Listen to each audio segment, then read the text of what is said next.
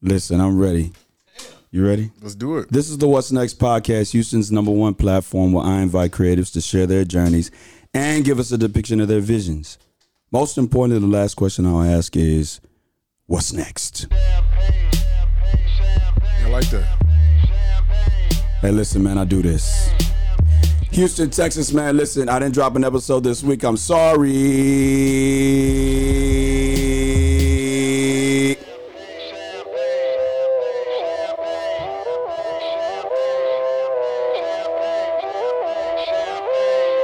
Episode 104. Walk with us. Yo, it feel like 95. Sachi on my body. Biggie, jigger, puffy, all that ballin' is Houston, Texas. Houston, Texas. Oh man, it feels so good to be back on the podcast. Here to drop another episode. Welcome back to episode 104 of the What's Next podcast, a production of Still Visionary Inc. Listen, before we get started, this platform was created for me to buy and for you to buy things when you listen to this podcast. I got my phone right here. My man here just wrote a book. We're going to get into it. What is the Cash App so I can purchase my copy of this book? Oh, yeah. Let me see. I got to see what my Cash App is. Can we get that? Can we get that? Listen, I'm gonna intro the podcast. Can you grab my phone? Welcome back to episode 104, the 104th edition of the What's Next podcast, a production of Still Visionary Inc. Before we get started with the episode, let's introduce our social media handles so we don't disrupt the flow of the conversation when we get to that point. Yeah. Odunsi. Can you spell it? ANTODUNSI. Okay. On Instagram. Okay. Cash App. Oh, you don't know it just yet. Yeah, We'll get it. Yeah. My name is John Ross Dyke the First. You can follow me on Instagram and on Twitter at John Ross Dyke and still _visionary and the What's Next Pod _ on IG. If you would, connect with me on LinkedIn, subscribe to my YouTube channel, like my fan page on Facebook, and visit my website at stillvisionary.com. Directly in front of you, I have all the paraphernalia I sell out the trunk of my car on this podcast and on my website. And you can shop at stillvisionary.com/merch. It being Black History Month, originally 104 was supposed to be me by myself, but I didn't have the motivation. So I'm going to go ahead and say that I want to give a special shout out to DJ Mary D. She was the first African-American disc jockey out of Pennsylvania to open the floodgates for African-Americans to be on the radio. Okay. So shout out. Yeah, so I was thinking, did you have one or no? No, you didn't. You didn't have one. I didn't have I was thinking for you, Toni Morrison. Okay, cool. Okay, so you know who that is? No. It doesn't matter. Yeah. Okay, so listen. Listen, my man wrote a book. Yeah. Got it right here. Okay. Amazon's bestseller. Okay. The Wake Up Call. Is here we go. I appreciate that. Is that me? No, Is this me? that's not. Okay. Okay, when do I get mine? Can I hold it? Is this your copy? Yeah, is this my copy? That's your copy, man. Okay, no doubt. Oh, yes, sir. Okay, Yeah, here we go. that's Yes, yours. sir. Okay. All right. This is my copy right here. I'm gonna Cash App you in a few. Yeah, no, you good. Appreciate it. My man wrote a book, and Houston, Texas, we are here to not necessarily get in depth because we want you to read the book, buy the book and read the book, but we're here to talk about the journey. Yeah. This is a creative story, and let me take you back to circa 2003. This is when I met your cousin, and by the way, we might call him tonight. So hold on. Let me see something right quick. Let me see if this boy. You know, I got him on the list. I got him on the list to make the call. Let's see. Here we go. Hold on. Here we go. Let's see. Hold on. Please leave your message for that boy sleep. Hold on. Here we go. Hold on. Get him on. Hold on. Lifeline. That boy right there. Let's see. Yo, Phil, what up? step by your phone. We're going to call you right back. We're on the podcast. We're going to call you right back. Right back for what? Just stay by your phone, man. Just stay by your phone. Okay? All right. All right. Let me take you back to circa 2000. I'm gonna take you back to circa 2003. Right, this is the first time I met Phil. Right, and Phil used to talk about his phenom cousin. Oh man. He used to talk about his phenom cousin when we used to hoop at the rec at the University of Houston. Go Cougs. He used to talk about his phenom cousin, whose name was Papa. Yeah. Right. And I would talk about my brother, because my brother, he wasn't on your level, okay? But my brother was a hooper. Right. Right. And he would say, man, you know, my cousin, man, he played ball. And I'm like, man, I hear you talking. Right. You know, everybody say that they people play ball. Right. But I'm used to a certain, being from the Southwest, Fondren and West Airport, I'm a West State boy. So being from the Southwest, we used to a certain brand of basketball. Right. The neighborhood concrete basketball right in front of Leilu Lane, my house, we would hoop from sun up to sundown. But Phil was like, you know, I got my cousin, he played ball. And I was like, okay. And then as the conversation in the years progressed, Phil said, you know, Papa has to change his position because he's bigger than everybody else. But when he gets to the next level, right, he's going to probably have to play a different position. Right. This is the first time that I was introduced to you from a distance because I never met you. But Phil used to talk about, anytime we argue about basketball, he used to talk about you and say, hey, Papa's a hooper, yada, yada, yada. And now we finally get to sit down here and talk about that. It's good. Right? So how you doing? I'm good, man. I'm blessed. Man, it's been a while since 2013, but yeah, you know, we're 18 good. years. Yeah. But we're good, man. So, I mean, we got the book here now. Talks a little bit about my journey. Right. More after. Okay. Probably the high school when Phil was kind of talking to you about it. Right. But, you know. What year were you born? I was born in 92. 92. Okay. Yeah. Okay. My sister will be 31 this year, so that makes you 28 or something. 28, Yeah. Okay.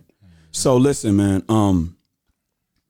I want to just spend the majority of our time talking about this masterpiece. Right.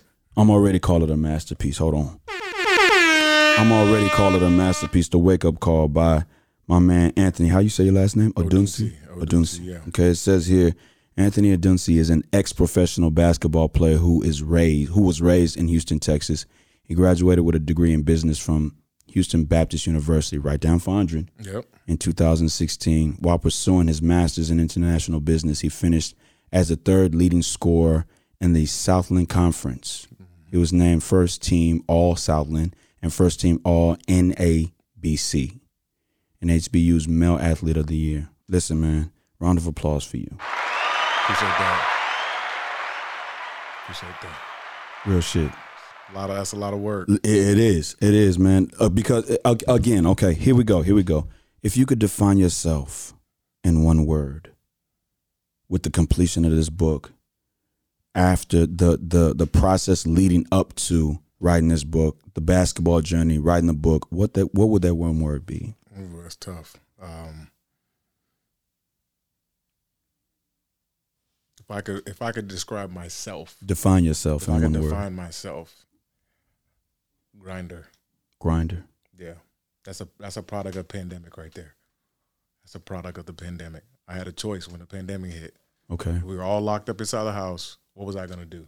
And nobody knew what to happen. It's never happened to anybody before. You know what to do. And I was like, hey, I got something I want to write. I got something I want to do. I want to help. This is gonna be my opportunity. I don't think I ever wanted to coach. So this was my opportunity to give back. Right. Yeah. I think the coaching aspect is a different journey because I never played ball in high school, but now I coach. Right. And I feel myself vicariously living through my athletes. Every athlete that I have coached, you know, a little bit of me and the bitterness of not being able to play because at the time I wasn't good enough to play kind of comes out when I coach. And I just hope that my kids are better and treat it like it's their last opportunity. But for you, it wasn't. You got to play on a professional level. Yeah, man. Right? Yeah. What do you think people should take from your journey and the conversation we'll have today? Oh man, I mean, I just, you know, this is somebody that went through it firsthand. You know, I think a lot of times people talk about it, but I actually went through it. I got to a place, contrary to what people believe, you know, I got to a level that a lot of people won't reach. Mm. You know, even though it wasn't the NBA, a lot of people, it's not the easiest thing to go overseas. Mm. We're talking about 2 Americans on each pro team, 12 pro teams in the league, 1 league per country. And how many Americans we talking about that are living in America playing? There's only 2 Americans on the team. So, I mean, man, the odds were against us, but you know, I was fortunate enough to get contracts and play, and it made me put a lot in perspective. But up until that point, I talk about, you know, what happened throughout that book. You know, the recruiting aspect. You know, going through high school, some of the stress behind some of my decisions. You know, stuff like that. So, I think one thing you can relate to is the fact that coming from a Nigerian background. You know, my sister and I talk about it all the time. When somebody else that their parents are from here are making a college decision, their parents are helping. They're in between each position. They understand, each decision. They understand, hey, I went through this, so I know, you know, the pros and cons to tell my kids. Well, when I was making my decision, my mom had no idea. It's not that she went to college, but she wasn't an athlete. She wasn't an athlete. So for her to tell me, hey, this is how you make that decision, she didn't want any part of that. You know, so, you know, there was a lot of decisions that I was making as a 16, 15-year-old kid that, you know, other 15, 16-year-old kids weren't making. Right. And I learned from those mistakes because I didn't make the best decisions. So, you know. Listen, I'm going to be honest with you, man. I've had a few authors. Do you consider yourself an author? Absolutely. Okay, no doubt. So there will be another one. Yeah. Okay, we'll get to that. Hold on. We'll get to that. But I've had authors on here before. Okay. And again, I created this platform, one for myself to be able to, when I produced a movie or do something of the sort. You know, when I did Russell Diaries back in the day, I didn't have this platform to kind of reiterate it, push it continually, be there consistently every week to give people that, hey, check my episode out. You know, that constant reminder. But having other authors on here, I've read their books and been excited about it. But I'm telling you, as God is my witness, I'm going to read this book from front to back. I appreciate that. And I'm not the best reader.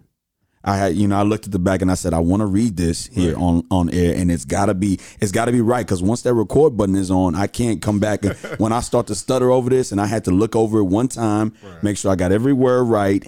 And then even I messed up on was right. But I'm going to read this from front to back because I'm excited to I feel this is going to give me an insight to who you are. Yeah, man. I think it'll give you, you know, you talked about it earlier when you're like, hey, you know, my players, you know, I'm kind of living vicariously through them. I mean, this is your players times 10. Not necessarily saying I'm better, but no. Listen, no.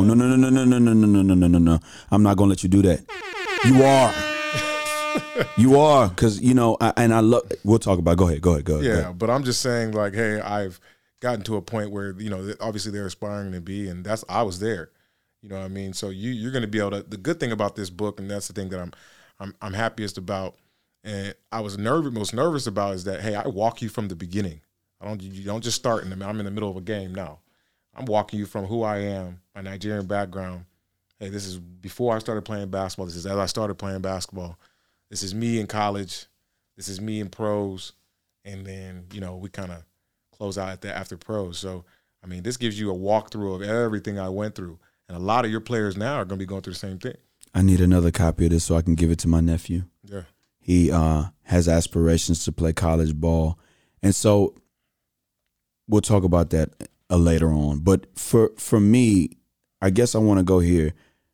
In 2021, what does the recruiting process look like for a kid who is not, let's just say, I'm going to assume that you were all district, maybe even maybe not an all American, but all state. Yeah.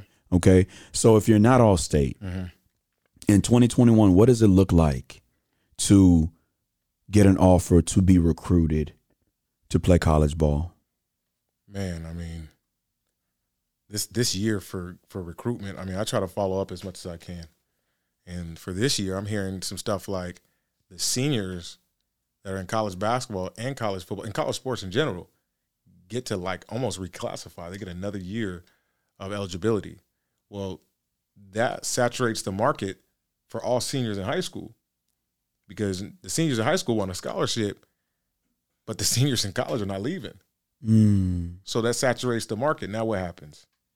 You know, basketball is obviously $1 billion industry, man, and it's gotten really serious even from when I was playing. And parents are taking it really serious. They got videographers coming to high school games trying to send films to colleges. Right. So what happens now that, you know, the market's saturated? What are the high school players going to do? You know, so it's an interesting game, man. I fortunately at that level, I didn't have those problems then. I didn't have problems getting recruited out of high school. But one thing I didn't do is I wasn't numb to the fact that it was difficult. I knew guys at every level. I always understood the perception of it. You know, it wasn't easy. There's a lot of guys that put in the same amount of work I did, but weren't able to, you know, go to that next level. And I felt for them. I've been trying to get my podcast to the next level. And like I said, I have a T-shirt brand called Every Tuesday. Habakkuk 2:2-3 says, "And the Lord answered me and said, Write the vision and make it plain upon tables, that he may run that readeth it. For the vision is yet for an appointed time, but at the end it shall speak, and not lie. Though it tarry, wait for it, because it will surely come. It will not tarry. You do what you do for yourself to prove you can do it for others. Even though the year of perfect vision needed corrective lenses, your vision was never out of focus. You remained still. You remained determined. Kobe said, the Mamba mentality is the attention to detail and the level of commitment. Run your race because you got time. Keep the momentum. Believe in your story, a creative story. Remember, never stay comfortable while trusting the process. Be innovative in your 720 hours. There will be stumbling blocks. You just keep pushing. Most importantly, what's next? Continue to drop. Every Tuesday. Every Tuesday? Every Tuesday. Every Tuesday. Every Tuesday.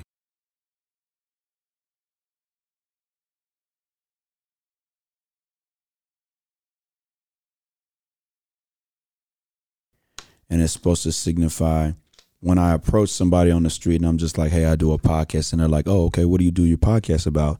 And I say my podcast is basically the creative story. We talk about the journey, and I drop every Tuesday. And they say, oh, every Tuesday? I'm like, yeah, every Tuesday, right? So I have a T-shirt brand, but I did not drop this past Tuesday because I wasn't focused. I had too many distractions. I wasn't there mentally. While you were writing this book, and I'm all over the place because I'm just so excited to be talking to a professional. Somebody that was on that level. I spoke to Sydney Colson. Do you know who that is? Mm-mm. Sydney Colson, she is in the WNBA. Okay, wow. I went to high school with her brother, but she played ball with my sister, okay, who got a scholarship to UTA. Mm-hmm. Right? So before I talk about what I was talking about, let's go back a little bit into you. You obviously made it to the point where, you know, you were big time, right? Let's talk about the inception. You start playing ball. What does it look like to be not necessarily an inner city kid, but close to the inner city, and you're getting this recognition, and you can hoop, and you know it's the talk of the town. What does that look like for you? Man, well, you know, I talk about it a little bit in the book. I talk about the difference in growing up. I was growing up in Alief. And then my mom moved us out here in Sugar Land. Okay. And so I talk about, hey, man, you know, when I was at Alief, you know, I was in races and I was 5th, 6th, 7th, maybe more or last. I come out here to New Territory, I'm first in everything. And then you start to see the difference in the athletic ability. Wait. I'm sorry. You say you were in Alief, mm-hmm, but you're saying you're not cream of the crop, or what? I wasn't cream of the crop athletically. Okay. You know, athletically, you got a lot of athletes out there. In Alief. And then I came over here to New Territory, and I was just top in everything. Mm. So the thing about it is that helped my confidence grow, you know. And so once I started getting into basketball, man, my confidence kept growing. And from middle school to high school, I mean, was transformational for me. But then I would have to go from middle school at, a suburb school and go play AAU. Now you're jumping back in the inner city. So it was like, hey, you're getting, all the glamour here, and then you're getting humbled here. You know what I mean? AAU was huge for me. I needed that. But what team? I was playing for the Houston Jaguars at the time. We were sponsored by Adidas. It was hard to make the team. But at the time, I was a 5'10", eighth grader. So I was good. This is what Phil was talking about. You were one of the bigger ones. Yeah, I was big. I was big, and I could do things that kind of showed I would be versatile. And then when I went to high school, I played with the number 8 point guard in the country. His name was Ray Penn. He's probably the best player I played with so far. And that was eye opening. To be like, hey, I'm not as good as I think I am. As a freshman. So wait, so you've always had a feel, a handle. Yeah, always had a handle. So I knew, hey, I'm 5'10". Okay, now I'm 6'1". It's 9th grade. You're not really that big anymore. Now you go from, you're 14 years old playing against 18-year-olds, 17, 18-year-olds. You're not as big anymore. So I had to change change my position. And that's what, when I talk to Phil all the time, that's what he says the most. He's like, man, the one thing I respect about you was you always understood ahead of time where you needed to be. I was like, hey, I'm probably not going to grow anymore. I need to change my position. Hey, basketball may not be working out. Maybe it's time for me to do something else. You know what I mean? So I always say, it's perception versus reality. Perception is, hey, you're in 8th grade. You're 5'10", you might be 6'10", but the reality was my dad was only 6'3", 6'4", so I knew that was kind of where I was going to be. Right. So the process, what does it look like for a middle schooler, high schooler in high school to I said a high school in high school. What does it look like for a high schooler to get good in basketball? What did that look like for you? Man, so countless hours, 10,000 hours? Countless hours, man. I know my senior year, I talk about that, specifically in the book, man. I woke up at 5 a.m. every morning until the season started. And I would take a cold shower because, the locker room showers. I'd take a cold shower, really quick rinse off, and I get to class. And some days, man, I'd be like, man, I didn't make my shots today. I'm going to class sweaty. And some days I wouldn't make my shots and I'd be it'd mess up my whole day, man. So, that was one thing that I kind of pride myself on was work ethic. I don't know where it necessarily came from, but it's just something that I was born with. And I always wanted to strive to be better. I don't think I had any natural talent. I think there's some guys that are naturally gifted. I think everything I had, I worked for. What do you mean natural talent? What do you mean? There's some guys that are naturally athletic. They can just jump. Some guys are naturally quick. Now, they do work, and so they add some things to it. But I think everything I had, I worked for. There was no part of my game that was natural. And so I think that's the part of the game that some guys don't understand is like, hey, if you're not gifted, athletically or blessed with size, like, man, you got to work. Some guys want it to fall and happen to them overnight, but it doesn't work that way. Right. So you start. So the book idea, creativity comes from experiences, right? And what I mean by that is, even with this podcast, you asked me a question. You said, "Wow, you got the whole setup," is what you said, and I said, "I've been podcasting for a while." So it was my man. I like to tell this story all the time on my podcast. It was my man. His name is Darren Tizano, and he said to me, "JR," called me Square. He said, "JR, when you're ready to level up, let me know." And at the time we were talking, it was all about entrepreneurship, owning your own, having stake in whatever you claim and do, having stake in that. And so he sets me up with my first mic, my first mixer and everything. And I said to myself, I'm going to take my podcast outside of the studio. Okay. Because the studio, not that it was, the studio experience let me know that I needed certain things to be able to be functional. But the studio was also going into my pockets at a rate that I didn't like. So when I say creativity comes from experiences, it was that experience and also having to walk away from my old production company that made me create this new one and this new podcasting platform. When you're done with basketball, how do you come up with the wake-up call? So I think what happened was I was playing professional basketball, and I saw a lot of guys that I didn't think should be still out there playing. Whether they were older and they weren't making the right amount of money. They had kids. I just didn't understand. I'm like, hey, there's no reason why you should be over here and your kids and your wife and your kids are at home and you're making this money. You know, when I was in the D League, I got drafted to the G League. I went to Canton Charge, and I had one of my teammates was sitting next to me, and we were eating. They gave us per diem every day, so we just came. You know, we were just hanging out, we were eating. And he was like, "Hey, how much are you gonna tip?" I said, "Hey, don't worry about tipping. They gave us gratuity. You know, they put gratuity on our tip." He's like, "What's gratuity?" I was like, "Lord have mercy." I was like, "Look, you know, what are some of these guys gonna do without basketball?" And so you laugh because it was funny, right? Right. But this plays back into our culture. This plays back into financial literacy. What's going to happen to him? What is he going to teach his kids? You know what I mean? And people always say, hey, man, you're beyond your years. I've always been kind of pop, right? I've always been like a dad. Yeah. But, like, I look at things from a bigger picture. And, like, I laughed for a second. I was like, man, you're almost 30 and you don't know what gratuity is? Right. But in the grand scheme of things, man, I'm not supposed to laugh. I'm supposed to educate. You got to teach these guys. This is part of who it all comes together. Right. You know, because he doesn't know it somewhere else. And if somebody laughing at him, they're going to laugh at us the same way.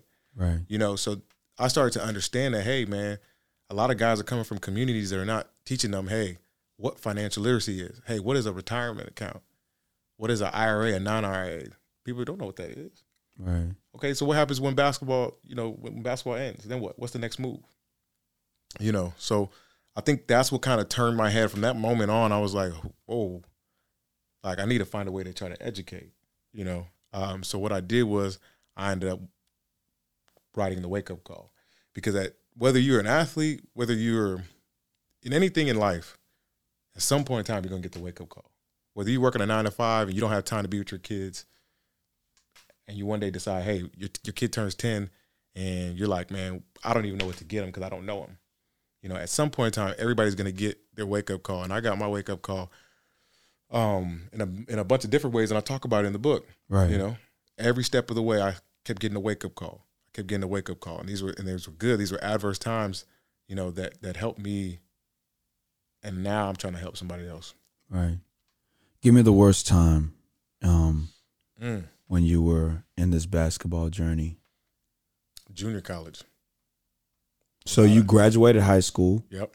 You went to give me the timeline. You graduated high school. So I graduated high school with a 3.6 GPA. Okay. Right. I had offers from Stanford, Vanderbilt, and all those. I had a bunch of big schools, Penn State. But because I was academically sound, all the schools like Boston College and the Stanfords and the Vanderbilts were recruiting me, right? But they couldn't compete with like the powerhouse schools like Iowa State that I was getting recruited by, you know, some of the Butler University, the basketball schools. Because you said powerhouse and then you said Iowa State. I know Iowa State is a good school. Then the Big 12. Okay. Right. Then you say Butler. I know Butler. Yeah, Butler. At the time, they were. I mean, you know, Brad Stevens was there. Yeah. Yeah. So those were powerhouse schools, big time fan base. And so I remember, man, I was at Iowa State. I had went to my first offer was at Vanderbilt University. Right. I went there when I was 16 years old. Vanderbilt is ACC. SEC. Okay, I'm sure. Right. Good school, but they're more of a football school, and so is Iowa State. But right. And I mean, I went there. It was cool. It was quiet. I think it was maybe during the summer, whatever. And then I went to Iowa State. And then they put me. I mean, I was riding around on the golf court the entire tour visit. Yeah. And then we went to a football game. And the football game, they're like, we want to introduce Anthony. Man, look, I was like, I got to come here. In the middle of a football game, with 203,000 people just surrounding the stadium. I'm on the Jumbotron.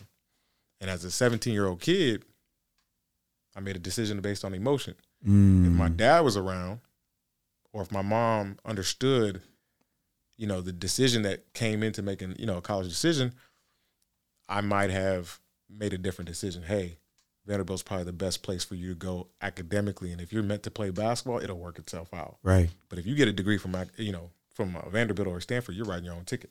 Right. You know what I'm saying? So there were things like that came about that I talk more in depthly about in the book. Right. You got to go get it. Right. In order for you to. Can we get that Cash App, please? Oh man. You know. So the worst decision was junior college. Yeah. So I made a decision based on emotion. So I ended up I signed to Iowa State. Okay. And then I never even went before my senior season was over. They recruited 3 other guys that were going to come in and play right away. Right. They put Chris Allen was at Michigan State, Corey Lucius, Michigan State, and Royce White was at University of Minnesota. They took them all and put them at Iowa State. So I was like, man, they don't want me to play right away. I was like, man, I'm trying to go to the league. Like, at 17 years old, everybody thinks they're going to the league. Right. You could be on JV. Right. You could have got cut. Right. You still think you're going to the league. So I thought I was going to the league, and my mom, she wasn't even involved. She just like, look, as long as you're making good grades, leave me alone. You know what I mean? You're good. Do what you want. So I ended up not even going to Iowa State. I ended up going to University of Utah in the Pac-12. Okay. Right? So Utah plays Arizona State, Arizona, Washington State, Cal Berkeley, USC. And so I'm excited, right? I'm going to the Pac-12. I have the best travel, in my opinion, in college basketball, all the West Coast schools. In my first game, I lead the team in scoring. And then after that, he kind of plays around with me like, hey, man, you're not, you scored well, but, you're not defending well. You're not being a team guy. Like, man, what are you talking about, man? I'm trying to go to the league. Just so self-centered. And then I say, hey, man, I'm out of here. I'm going to leave. Wait a minute. Okay, so you lead the team in scoring, right? But he's saying that you're not a complete player. Right, because there's more. Obviously, you're a coach, right? There's more than just scoring. Right. There are some times where you'll take the best player off the team and the cohesiveness will stick, and now the team will start winning. Right. Right. You have more people bought in for Rockets, right? You'll have more people bought in, and now everybody has a piece of the puzzle, so now everybody's bought in. Right. Everybody's playing harder. Now everybody's touching the ball on offense. Now everybody wants to play defense hard. Right. So, it was tough. You know what I mean? It was tough. So I reacted like a kid. Again, right. When you are recruited by these type of schools, you are the best player on your team. And that you were. And yeah, I was. I was the best player on my team. And you probably haven't experienced any adversity at that point. Right. So when I started experiencing adversity, I didn't handle it well. And I was like, okay, I'm just going to go somewhere else. But the reality of that is you're only as good as your last game. So if you don't play well, nobody else wants to, mess with you. So when I tried to transfer, man, I didn't get to school. I wasn't getting no Pac-12 schools or Big 12 schools. Everybody's like, hey, we moved on. We got the younger guys that are coming in, that don't have that weren't detrimental to programs and stuff like that. So I ended up going to junior college to get re-recruited again. And that's when I hit the lowest point. Junior college is, that's not an easy place to be, man. Why? You have a lot of guys with behavioral problems. You have a lot of guys that didn't qualify, academically. Right. So you have probably the most talented players I've ever seen, but probably the most detrimental program to the program players I've ever seen. I mean, these guys had behavioral issues. There were fights every day. It was an experience for sure. What junior college was that? I went to Tyler Junior College. And, yeah, okay, got you. Yeah, and that was one of the nicer ones. Right. And Tyler Junior College was one of the nice ones. But you know what, man? It was good for me because it was a humbling experience. I went from the Pac-12, where I was eating filet mignon steaks before games, and to eating, oh my gosh, it was bad. I don't even know what it was. You know what I mean? It was bad. So it really humbled me because I was like, man, I hit rock bottom. I deleted all my social media. Right. So now we're talking about the mental aspect of what basketball did to me. Right. You know, I didn't talk to my family. Right. You know, and I just kind of deviated from socially, you know, interacting with anybody. I didn't talk to my teammates, none of that stuff. Right. So it was a very tough time for me, man. I think that, you know, again, I think that I was looking at it from a different approach. I think that, you know, my family just loved me. My friends just loved me and cared about me. They wanted me to do well. But I think from my eyes, I was like, I'm letting them down. You know, I'm not that big time player anymore that at Iowa State, at, you know, University of Utah. I'm just a guy in junior college. Right. You know, so I struggled with my identity. But overall, it helped me build character. And it humbled me a lot. You know, the arrogance that I had, I lost it. Because I was like, man, I'm at the rock bottom. You know, so I needed that. And so, again, at the back of the book, you know, there's going to be some pointers, some advice that I give to kids, you know, in the last couple of pages, you know, about how to make decisions, you know, how to keep yourself humble. Because I think, you know, sometimes you fail so somebody else can get ahead. You know, I learned from my mistakes. Now I'm going to be able to, you know, help somebody else. Right. So that's the biggest part. How you end up at HBU? So I transferred from junior college, because I was only in junior college 1 year. I transferred to University of Albany. Right. And then you went to New York. I went to New York and froze. Yeah. And I'm Nigerian. I don't like cold weather. It's too much. So there's two. Hold on. Can we get that Cash App, please? Yeah. Okay, go ahead. Yeah. So you can only transfer twice. Remember this, right? Mm-hmm. You can only transfer twice. So let's take Iowa State out the picture because I never went there. So University to Utah to Tyler College. To Tyler Junior College, that's one. Right. Tyler Junior College to Albany, that's two. Okay. If you want to transfer more than twice, you have to go D2. Oh. HBU is a what? I didn't know what HBU was. I know it's private. Yeah, it's a Division I school. So how did I do that? Got to read the book. Okay. Yeah. Okay. It's deep. Okay. On the situation I took to get there. But, you know, that was the best move for me. Okay. So I ended up getting to another Division I, and HBU, and I say it all the time, and even though there's people in Houston that don't even know what HBU is. Yeah. You know, it's a really small school, but I say like this, HBU is the best thing that's ever happened to me. I knew where HBU was when I saw those colors. You know, I used to ride the 163 back in the day, past HBU to get to the other side of town from there, you got to transfer and get on the HOV lane on the bus, and it'll take you downtown. So there used to be a Burger King over there that I used to frequent back in the day. But that 163 took you. Look, the first time I rode the 163, I had to take a transfer from Booker T. Washington downtown, and the 65 at the time was a Yale bus coming from the north side to the south side. And then the 65 turned into the Bissonnette bus. And then I got off at Bissonnette and got on the 163 on the way home. That sounds like a 2-hour process, man. It was. That's bad. It was.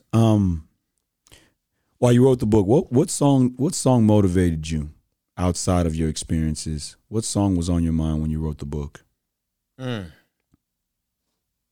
song.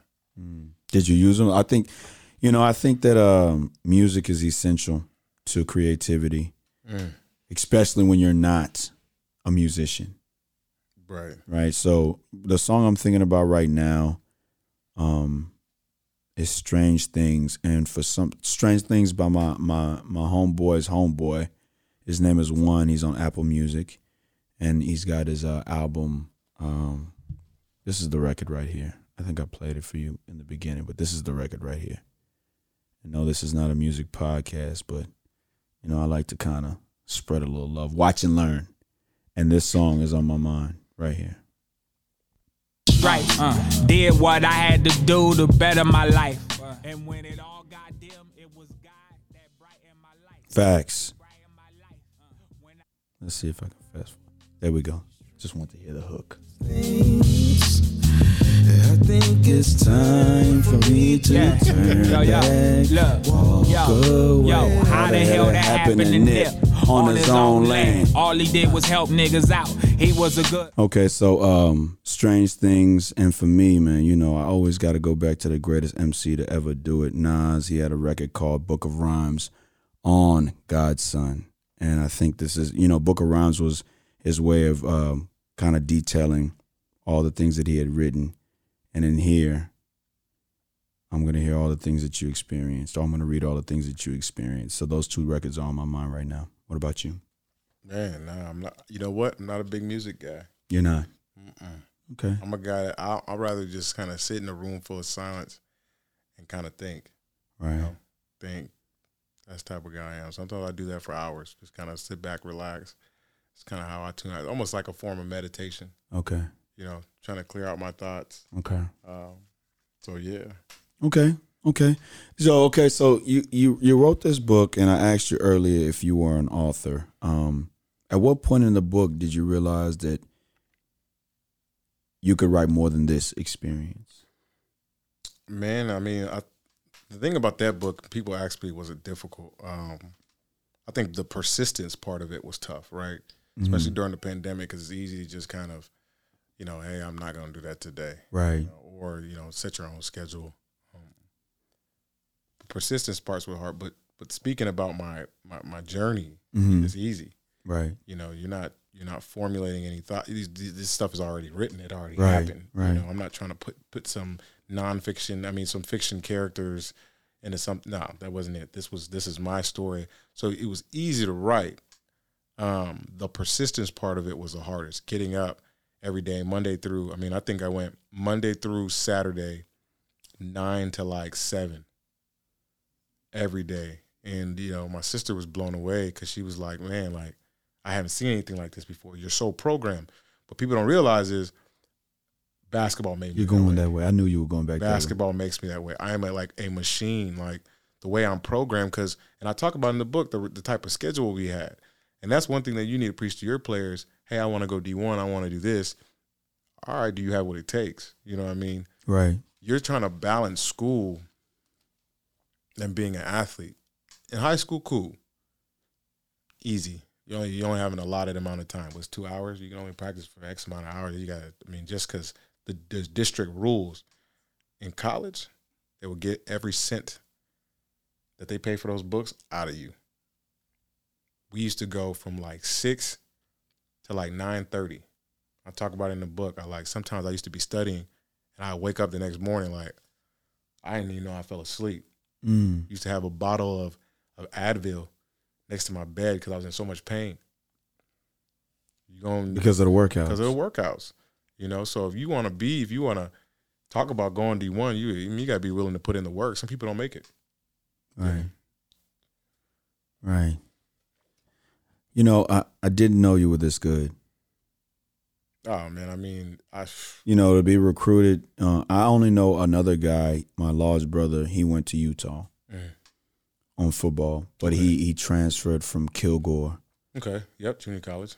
And went to football, but he's from the country. So, but I didn't know that you were this good. I'm just being honest with you. Yeah, I thought that you know, when people, like I said, when people talk about they people playing ball, I equate it to what it was to play ball when I was coming up. Right. I mean, we had an All-American at my high school, and there was an All-American across town that played against him in a game in the city, right? But I didn't know that you were, you know, scholarships and recruiting and your name on billboards and all of that. I didn't know that.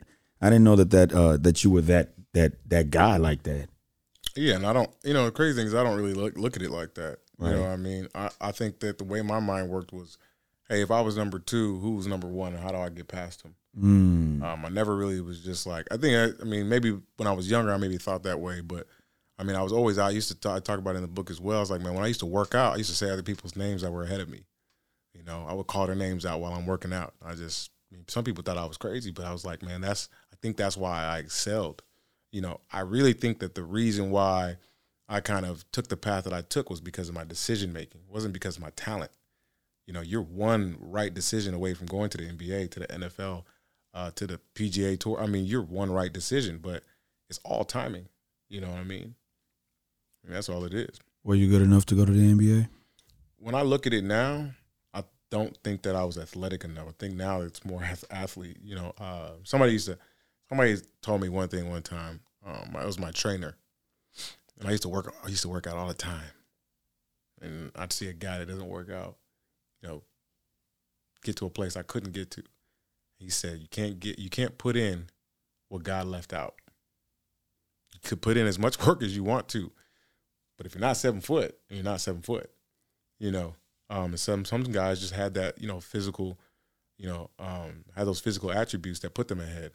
I was 6'4". I wasn't the most athletic, couldn't shoot the best, but as I started to get older, I started to get wiser. I started to understand, hey, this is what I need to do to be successful. You know, I think that a lot of kids think that, hey, I need to average 30 to get a scholarship. Well, if you let's look at the Rockets, you know, prior to James Harden leaving, how many guys can come down and score? There's one. Come down and just shoot the ball anytime they want. There's one. Well, wouldn't you have a larger probability of trying to be like one of those other guys? And that's what I think that guys fail to realize is that it's better to try to fit one of those niche roles, to try to be really great at something rather than try to be that all, you know, nucleus type guy that's doing all of the above. You know, try to fit a niche, try to be the best defender, try to be the best shooter, try to do one of those, and you have a better probability of getting, you know, a spot. So, I mean, recruitment is not just an easy thing. How many kids on your team at the time wanted to be recruited but weren't on that level? Man, you're talking about high school, man. I was fortunate to play with, two guys, one who got drafted.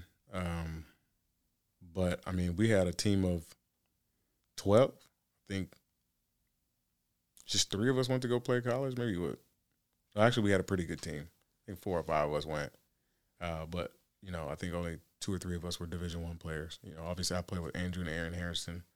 I remember them. Yeah, the twins. The twins. Okay, you know, got you. They're got huge. you. They went to Memphis? No, they went to Carolina. I know who you're talking about. They went to Kentucky. Kentucky, that's what it was. They're big Houston. Houston products. I got you. Yeah. So I played with them in high school.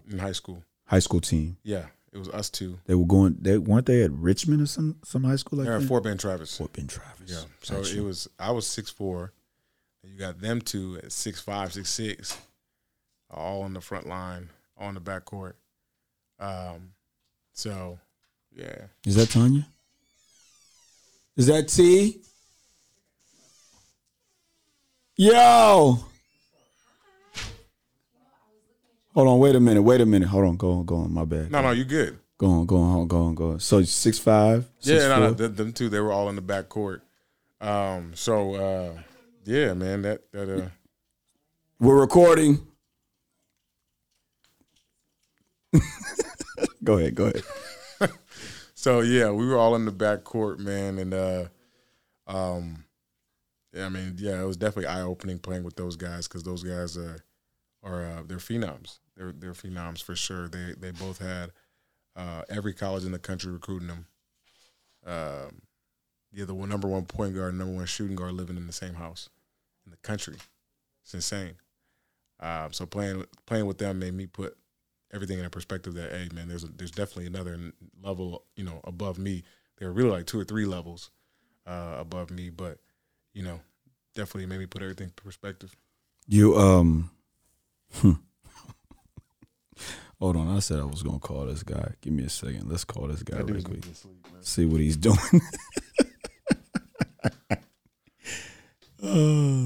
You next on the podcast? 1 4. Oh, excuse me. Hold on. I don't want to put that out there. T-Mobile, man.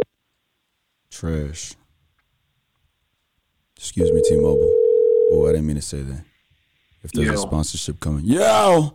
This is John Ross, back the first from the What's Next podcast, man. I'm here with your cousin. What's going on, man? Well, good.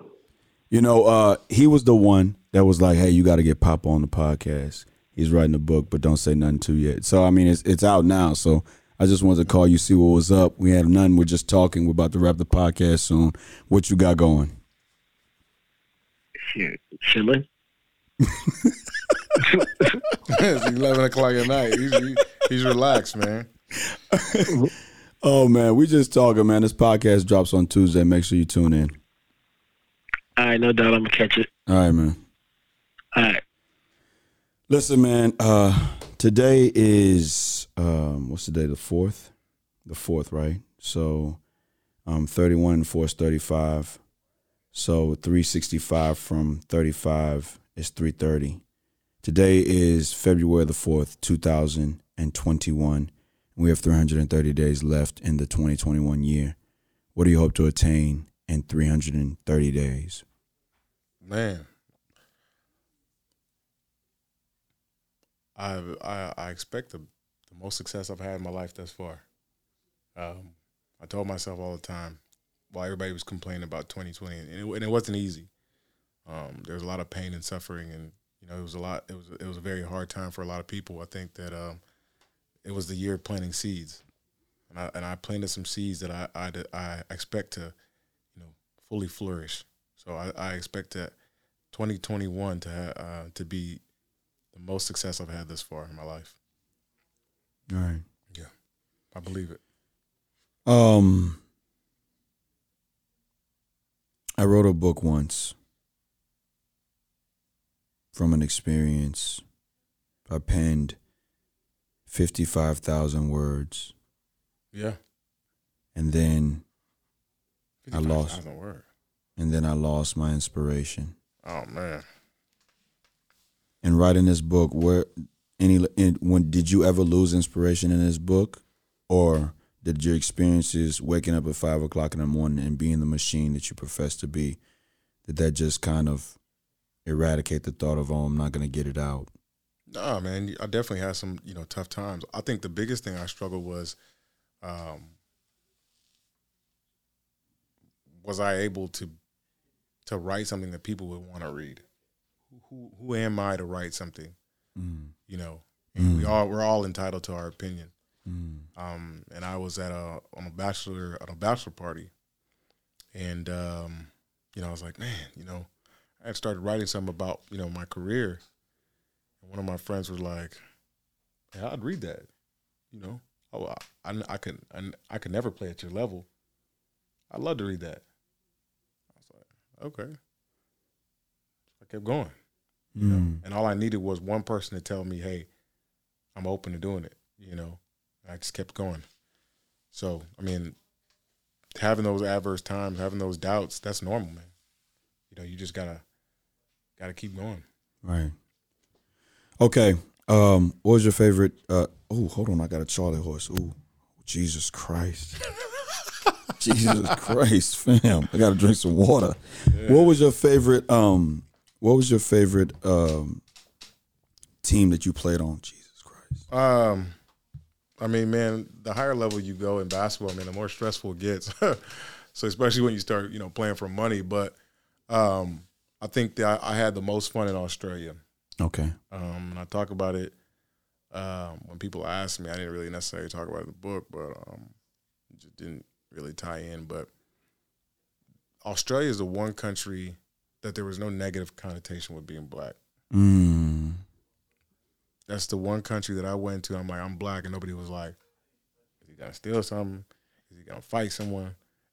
There was no detriment, involved with my name. Right.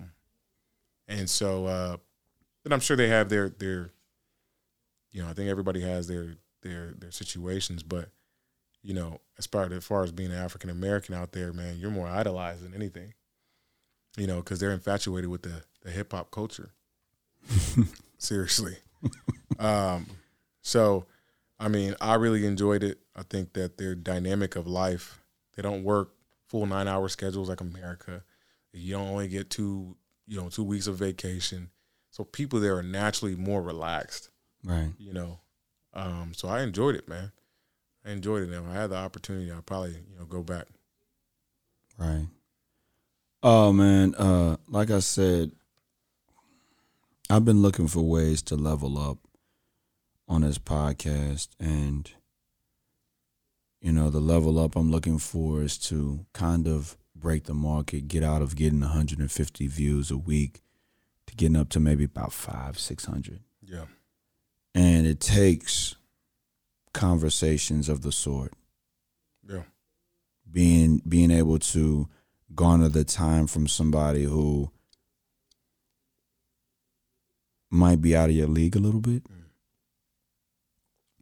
But I've been trying to figure out a way to level up. And listen, talking to a professional athlete for me is one of the things that I have wanted to do for so long, because my nephew has aspirations to play college ball, and I kind of felt that, you know, when you talk to kids these days, right?